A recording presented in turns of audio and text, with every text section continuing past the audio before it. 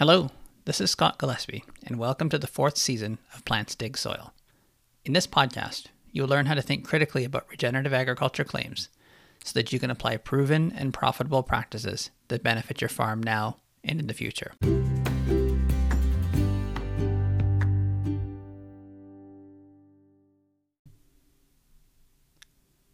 I first heard about biochar about 10 years ago when some research in my province, Alberta, Canada, was talked about at a local conference. All I remember from it is that it didn't really do much, and it may have even made the land worse. There was a company trying to get it going, but with these results, and with very little interest in regenerative agriculture at the time, it did not take off. As I understand it now, the likely issue was that our soils tend to be neutral to high pH. Typically, I see values from 7 to 8, with the most common being in the 7.6 to 7.8 range. Biochar tends to have its greatest effect on acid soils. When it is added to soils, it slowly dissolves into it over a period of about a month.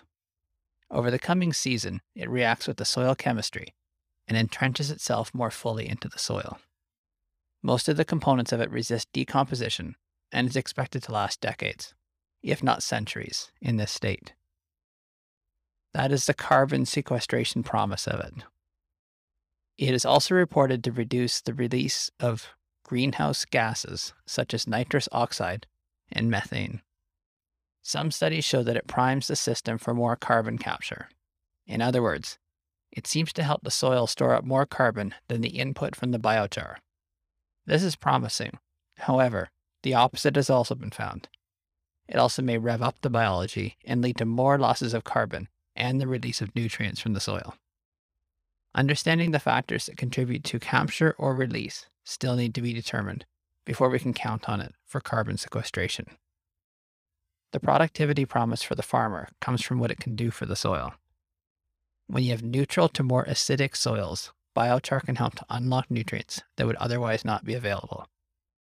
It also increases the charge space, the cation exchange capacity, in the soil so that more nutrients can be held and released than the soil was able to before the biochar addition. Some studies show that it can hold on to metals and other molecules detrimental to plant growth. How it holds on to the ones we don't want and releases the ones that we do want is beyond my understanding, but for now, I'll go with this.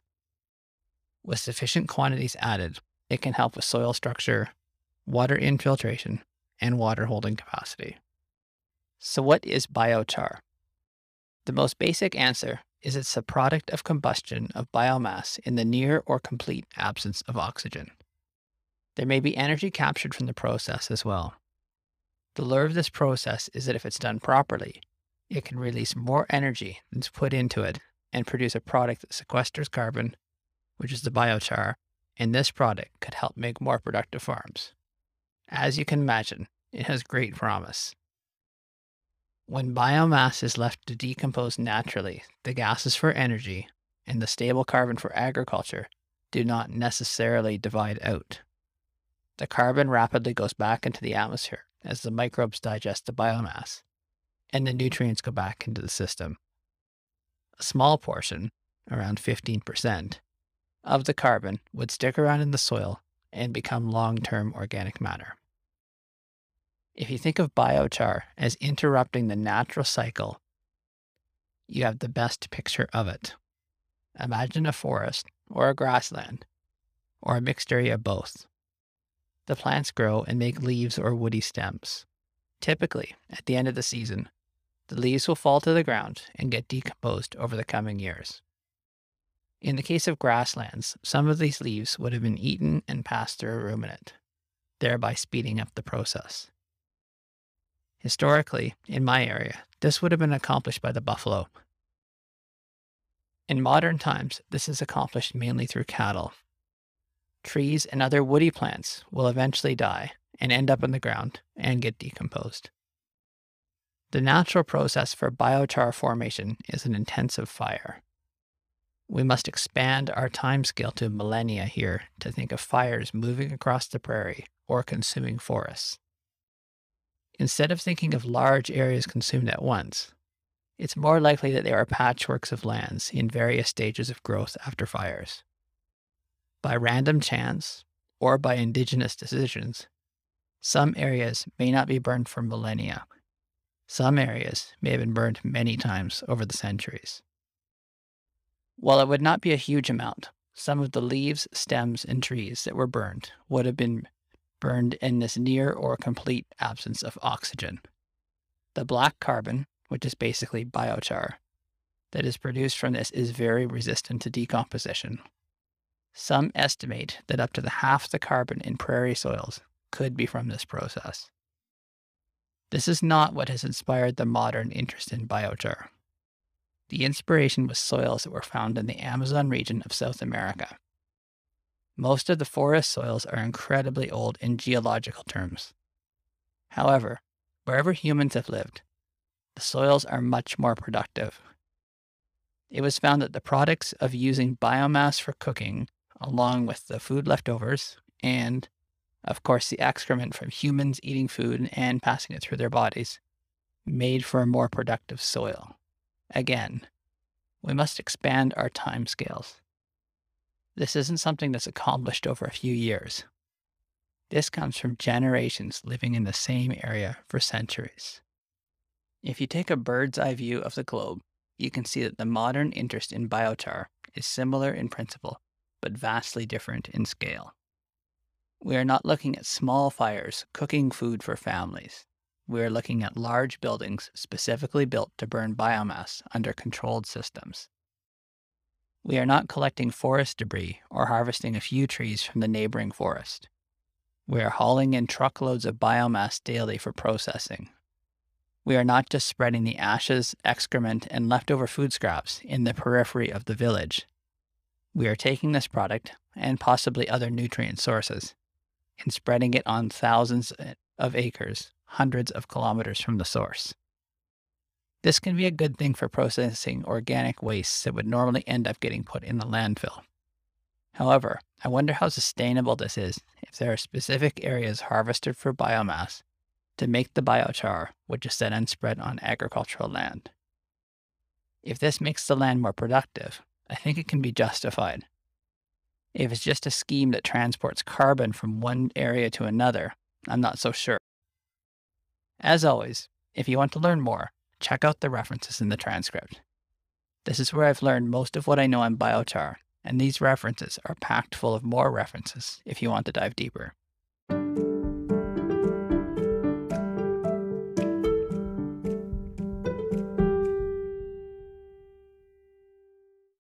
I want to now shift to biologicals. Biochar is mainly for the soil. Biologicals are mainly for the plants. I have found many definitions and many divisions of what they are, but fundamentally, they're a product of biological origin that has some promise of helping plants to grow better. The product may have an actual organism or organisms present to do the work, or the product may have the output of these organisms. The easiest biological that we're all probably familiar with are inoculants for legume plants. When planting a new legume, or planting one that hasn't been grown on a piece of land for a while, we usually add these in. They have the direct effect on specific plant and lead to great increases in yield by allowing it to make its own nitrogen in nodules in its roots. There are some new free-living bacterial products hitting the market that claim to be able to make nitrogen for any crop. I've seen conflicting results from these, so for now I'm waiting to see the results from third-party trials until trying them. Biostimulants are products that help to make plants do something it normally would not do.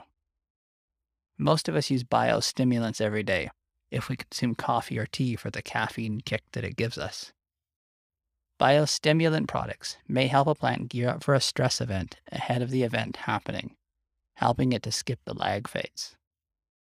The first time I've heard of this was on an episode of a technology show that was looking at the future of farming.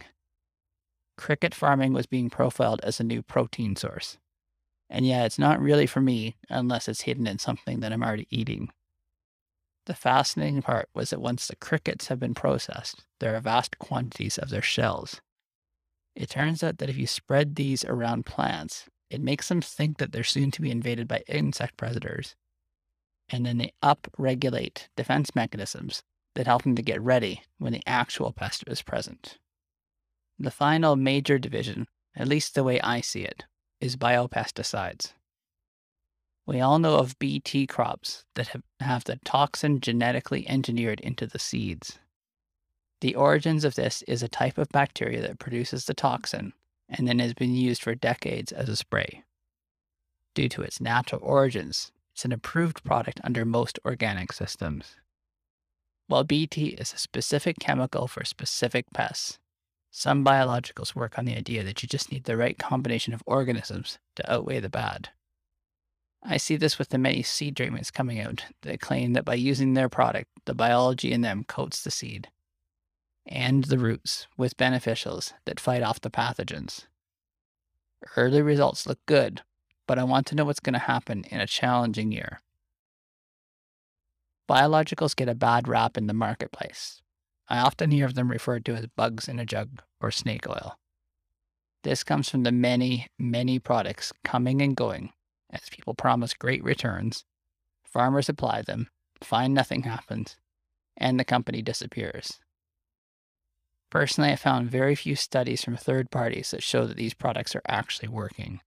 There are usually studies from the companies that show how well they work, but oftentimes they have cherry-picked the ones in which they win. Be careful too about scientific articles that show their promise. One review article that I will link to in the transcript cautions that though their results show an average of 18% yield increase, this could be inflated because studies that show no effect tend not to get published. In other words, it can seem like new studies are coming out all the time that show great promise, but you're not seeing all of the other ones that show nothing, or perhaps a yield decline from using the biological.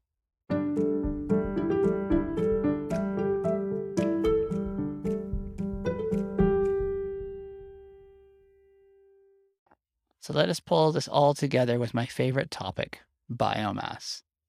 Longtime listeners will know that I talk about this the most. One episode I highly recommend you review is 012, Simplicity in Cover Crop Mixes. Biochar and biologicals do very little for you unless they're also coupled with increasing biomass or preventing biomass from being lost to pests. This should lead to greater yield by producing more and losing less. In the case of cover crops, biomass is critical for the work they do. Suppressing weeds is mostly about taking up space. Suppressing disease is mostly about the quantity of biomass, not just the presence of a plant. Similar to cash crops, the more that's there, the greater the effect.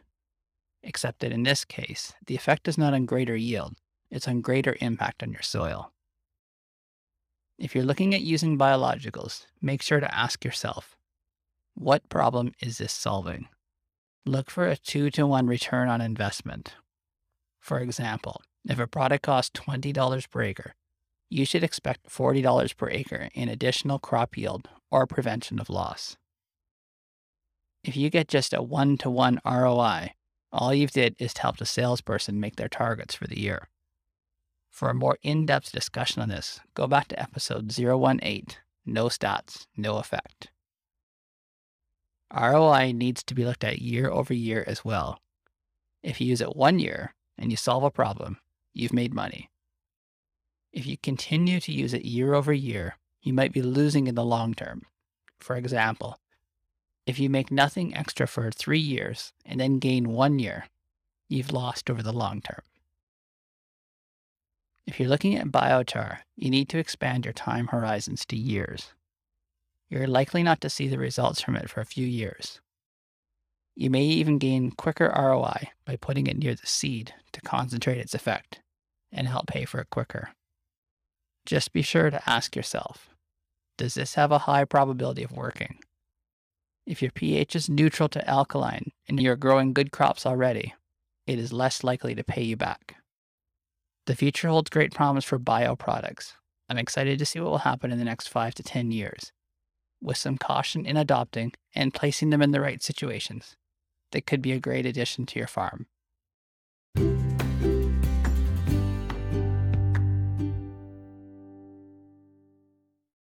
Thanks for listening. While you've got your podcast app open, can you do me a favor? Ratings and reviews really help podcasts to reach new audiences. I have decided to keep my podcast free, so if you want to help me, there's no better way. While you're there, make sure you're subscribed so you see new episodes when they come out. If you prefer email, consider going to my website, www.plantstakessoil.com, and click on the newsletter option. It comes out once a month with new episode listings, events that I'll be at, and carefully curated content with commentary so you can keep up with the essential news in regenerative agriculture. If you don't like email newsletters and are on Twitter or LinkedIn, consider checking out the newsletter option there. As opposed to posts, you'll always be notified of new ones, and I promise to only send something out once a month. I always like to know how people that give out information for free actually make money. The podcast is free so that you can learn something new and get to know how I work through issues. If you need a little more help than the podcast can provide, I'm developing self-directed online courses to help you dive deeper into issues. Included in the courses are office hours that will let you have time with me to fine-tune your plans. Details are at my website, www.plantstakessoil.com. And if you use the coupon code PODCAST at checkout, you'll get $20 off. When you need more than that, I provide consulting packages that can be used in person, online, or a combination of the two. Most people start with a Q&A session where I answer your top questions and we get to know each other better. Beyond that, we can move to a farm planning or annual retainer plan. If you live in southern Alberta, Canada, I can provide scouting services throughout the summer with weekly field checks for crop staging, pest presence, and under irrigated fields, soil moisture, and weekly irrigation plans. I go beyond the standard crops of wheat, barley, canola, and peas to include things like potatoes, quinoa, and hemp. And of course, I love taking on cover crops. My expertise is centered around the Canadian prairies. I have a Bachelor of Science in Agriculture with an agronomy focus and a Master's in Science with a focus on plant science. Beyond my formal education, I have attained and maintained my Certified Crop Advisor designation and am a member in good standing with the Alberta Institute of Agrologists. I use Anchor from Spotify to send this podcast out to the world across many platforms, and it tells me I have listeners from every continent. Oddly, it even says I have listeners from Antarctica. If that is you, I would love to hear from you, or wherever you are in the world. Send me an email or connect on Twitter or LinkedIn. If you use Anchor or Spotify, you can leave me a voice message. See you next time.